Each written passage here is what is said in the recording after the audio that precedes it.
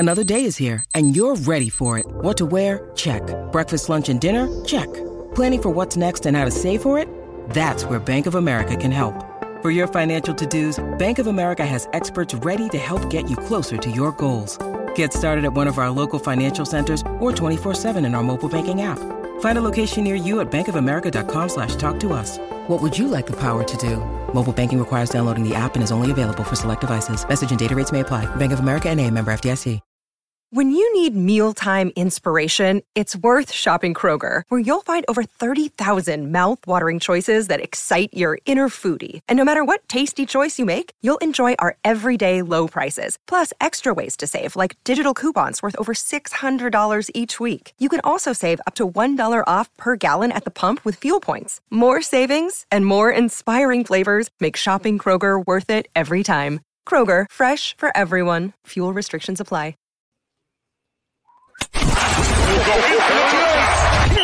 This is the MD's Fantasy Football Show with Dan Mater, giving you the X's and O's of all things fantasy.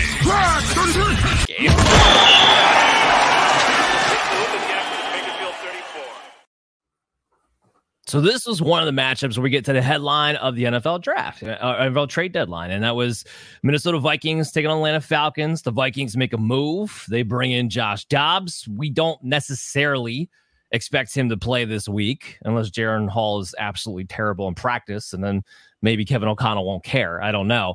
But we do expect Jaren Hall for this week. Atlanta, because of that, and it being in Atlanta, are favored at -4.5. They made their own quarterback change, Taylor Heineke. We're going to get into all of this in a second. 37.5 on the over-under. Both these teams, like many, love hitting unders. I'm going to hit the under in this one. 2 different quarterback changes. Atlanta, even with Taylor Heineke, still is not interested in scoring points. It's still Arthur Smith at the helm here. Let's not get it twisted.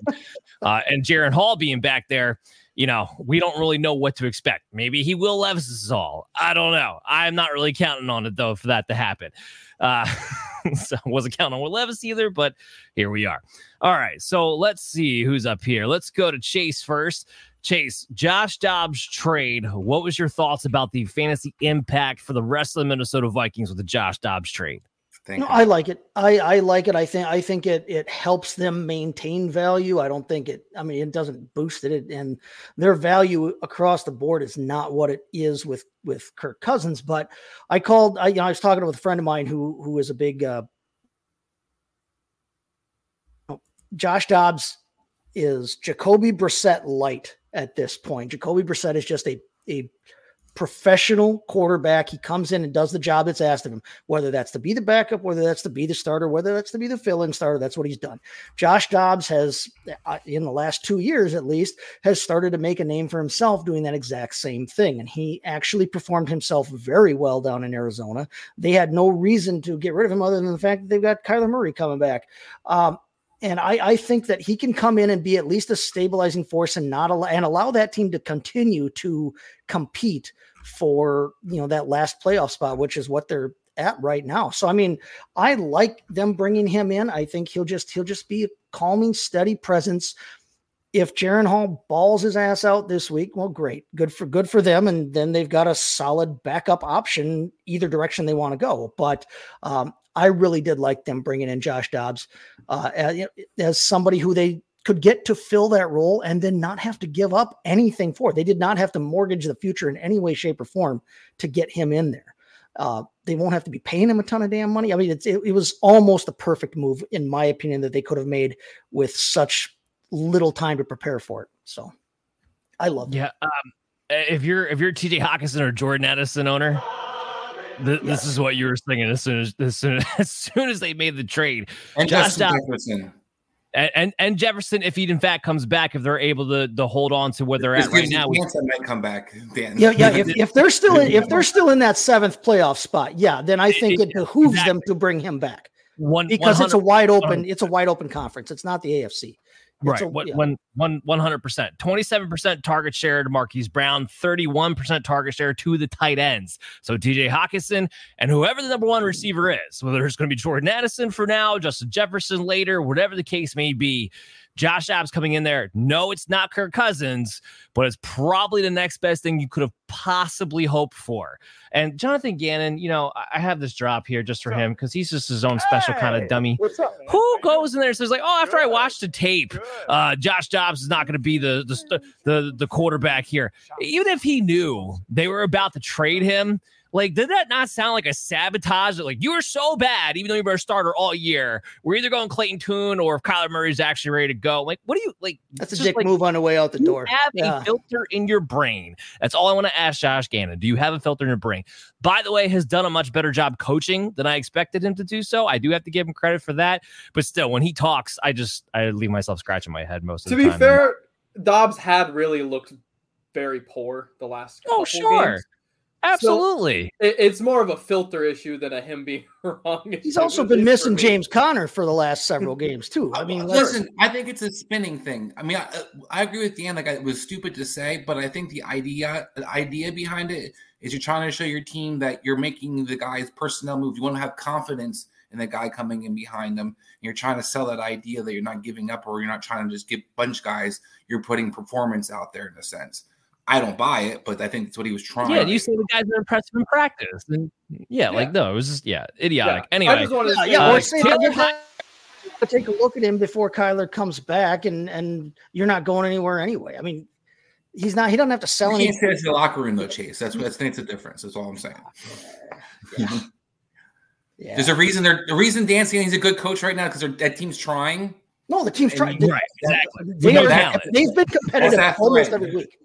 That goes from competitive almost every trying to we're getting thrashed by 40 real quick. Yeah. Hey guys, Taylor Heineke's the new starting quarterback of the Atlanta Falcons. Yeah, Josh Dobbs and Tyler Heinicke, we're excited. This is 2023, guys. This is how excited the hell is this year come to? Oh, man. Chris, I was thinking of you when they were pointing out the fact that we might have a third of the quarterbacks in the NFL or backups to the backups. 13 backups played last week. 13 week 9. I was looking. I'm trying to like rank my quarterbacks. I rank every position every week, and I'm looking at my quarterback rankings. I got to 8, and I was like, "Holy what the hell do I do crap!" now? I don't like take a wet paper towel, throw it against the wall, and see what sticks after that point. Because I don't even think it matters. It's real it's quick, bad. Dan, I don't want to get too far down the rabbit hole, but somebody gives Carson Wentz a job after all the stuff at trade deadline, talking about quarterbacks and what we've seen this past week. Right? How can Tim Tebow still be sitting out there on the damn street? I'm sorry. I don't care what the guy did. It's ridiculous that he's not playing. When you talk about Dan's top 10 quarterbacks, like, yeah, you get 12, you're like, holy hell, these guys are playing quarterback this week? Why? Bryce Young is a top 15 quarterback this week. What the hell? The ECR only. We'll talk about that in a second. But that's what I mean. That's what I'm saying. Like, everybody's like, well, shit, I guess we got to do this. Yeah. No, and Chris, to your point, I totally agree with you. It doesn't make any sense to me. Carson Wentz was never this bad that he couldn't play over probably, 2/3 of these guys now at this point, especially this week. But the league's spoken. Nobody wants him. And that, so it's to me, it's done and over with at this point when it comes to any time of Carson Wentz getting back into the NFL, whether it's a him thing, a team thing, whatever the case may be. But let's talk about Taylor Heinicke. DeVito, guys. Watch Danny DeVito. Remember with Terry McLaurin. We had to put up with that in New York. I think I'm going to go with delay. You guys got me? Yeah. Mm-hmm. Okay. I think it's breaking up on my end. Like I was going to say, Taylor Heinicke, he made Terry McLaurin relevant, right? Week 7 through 16 in 2022 when Taylor Heinicke took back over for, said Carson Wentz, wide receiver 11. When he was the starter pretty much the entire year, 2021, wide receiver 25. He's going to get the alpha guy the ball. Now, of course, Drake London's dealing with a groin issue, so he may not benefit from it right away. We're going to have to see. He did not practice today. I will talk to Brian Scott about that tomorrow to see what he thinks as far as what a timeline might look like for Drake London in this particular type of groin issue that he's dealing with. But I will say then if Drake London's out of the way, I love Kyle Pitts. Whoever's the alpha receiver, they're getting the ball with Taylor Heinicke, and they might get the ball down the field. Will this stretch out the field for guys like Bijan Robinson to have room to operate the run? I think that's the other question here. Drake London aside, because the injury, we can't really dive too much into him for this week. Obviously, we like it better for rest of season if Taylor Heinicke stays the starting quarterback. but I'm still way lower on Bijan Robinson than ECR. I still got him at RB 13. ECR's got him at 5. It's very similar to what we talked about with Mostert. He hasn't finished as an RB1 since week 4. He's been a low-end RB2 for the most part here. The only silver lining I can offer you right now is that he had his largest gap of the season as far as snap count is concerned with Tyler Algier, 73 to 23%. So, like, does this help Bijan, Adam? I think it helps everyone. Like, Desmond Ridder in this last game where they both played, so it's the most fair comparison I could possibly give you, and I'll give that Heineke wasn't someone they prepared for. But for example, the yards per attempt in the passing game went up by 2 per attempt. The intended air yards per attempt went up by 2. They threw it past the line of scrimmage. Right, like the offense actually seemed like something from I'm not going to get ahead of myself and give Arthur Smith a modern offense, but it looks like something that could have existed in 2009. This is at least a Mike McCarthy offense. Backfield shift. All 4 guys just hop. Yeah, we've made it through the 80s, and we're now all the way up until the mid 2000s, and that's a big difference for fantasy production. Right. That's 2.5 decades right there. That's not bad. I will say this: I do think ultimately Bijan Robinson is a buy. Remember, they have their bye week coming up, so people who are fighting for playoff spots might want to trade him off for that reason. Trade him off for the reason he has been as much as you would want him to be. And what I will say is that he's got a very good playoff schedule. You got Carolina, the Colts, the Bears. However, and here's my one caveat. It depends on your record. If you're 3-5, you're 4-4. I don't know if this is a guy that you can go ahead and buy because it is rough getting there after their bye week in week 11. The Saints, the Jets, the Bucks to get you to the playoffs. So I do think this is a buy low candidate for a team that is sitting pretty at 5-3, 6-2, 7-1, whatever the case may be. Chris, what do you want to say? I think it's a buy candidate regardless. To Adam's point, this offense is going to get first downs. They've been in the red zone pretty consistently. And the big thing for Bijan in particular is now you're in the red zone, you get opportunities for touchdowns. He catches the ball. Tyler Heineke checks the ball down. Desmond Ridder had to be kind of trained to do that in a sense and was told to do it. And it seemed painful at times where he's throwing 95-mile-an-hour fastballs 2 yards next to him. But Heineke can actually check the ball down, will throw the option routes. We know who J.D. McKissick is fantasy-wise because of Tyler Heineke, basically. So I think you look at this guy as a guy who's actually a boon. You talk about the pass catchers with Drake London banged up right now. I don't know if it's Janu Smith. I don't know if it's Kyle Pitts. But I know Bijan's usually one of those targeted guys pretty often. And as I think as the season progresses, you're getting first downs. Now you get to see Bijan be more involved as an Alvin Kamara, like Rashad White is right now in Tampa Bay, where he maybe against those New Orleans, those jet schemes, you're not running the ball, you're catching the ball out of the backfield because that's where you can attack those teams. I mean, he was getting plenty of targets with Desmond Ridder. Now, to your point, wasn't getting him in a position where he could actually run after catch as much because of the accuracy issues. So that part, I do agree with you on completely, and we'll have to see. You are starting him, obviously. Alexander Madison got this whole rotation thing they got going on with this backfield makes absolutely no sense to me. Cam Akers looks far and away the better back, but Alexander Madison keeps claiming back his usage every single week, every time we think Cam Akers is actually going to eat into it and take over. However, this week in particular with Jaren Hall, I'm banking on the idea that they're probably going to be a little more run heavy than what they've been with Kirk Cousins. I think that's safe to say. As a result, I do have Madison inside my top 24 at 22. I do have Akers as a potential hope he falls in the end zone flex option because it's that bad. Yes, it's that bad at the running back position. Jordan Addison, I still have him as a flex play this week. Drake London, if he plays, as a flex play, but we still got to wait and see on that. KJ Osborne sitting outside my stacks. TJ Hawkinson, still fire him up. Kyle Pitts, I'm pretty aggressive with Kyle Pitts this week. I got him at tight end 6 this week, somewhat in anticipation of London not playing. Do you guys have any other notes you want to get into in this game before we move on?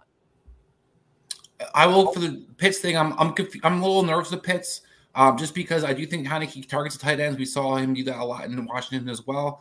But we also saw Janu Smith continue to be one of the leading target catchers last week, even when Heineke came into the game. So Pitts, that ceiling still waiting to be remained to see. Sorry. Yeah, and the one thing that does, I mean, you talked about does the Heineke addition lengthen the field for these guys, stretch things out finally for them. And the biggest problem with that is the only way that the field is compressed is the fact that no matter where you are in the field, you're still within 53 yards of the sideline where Smith is standing still and coaching this team. And until that until something major happens with how he runs things.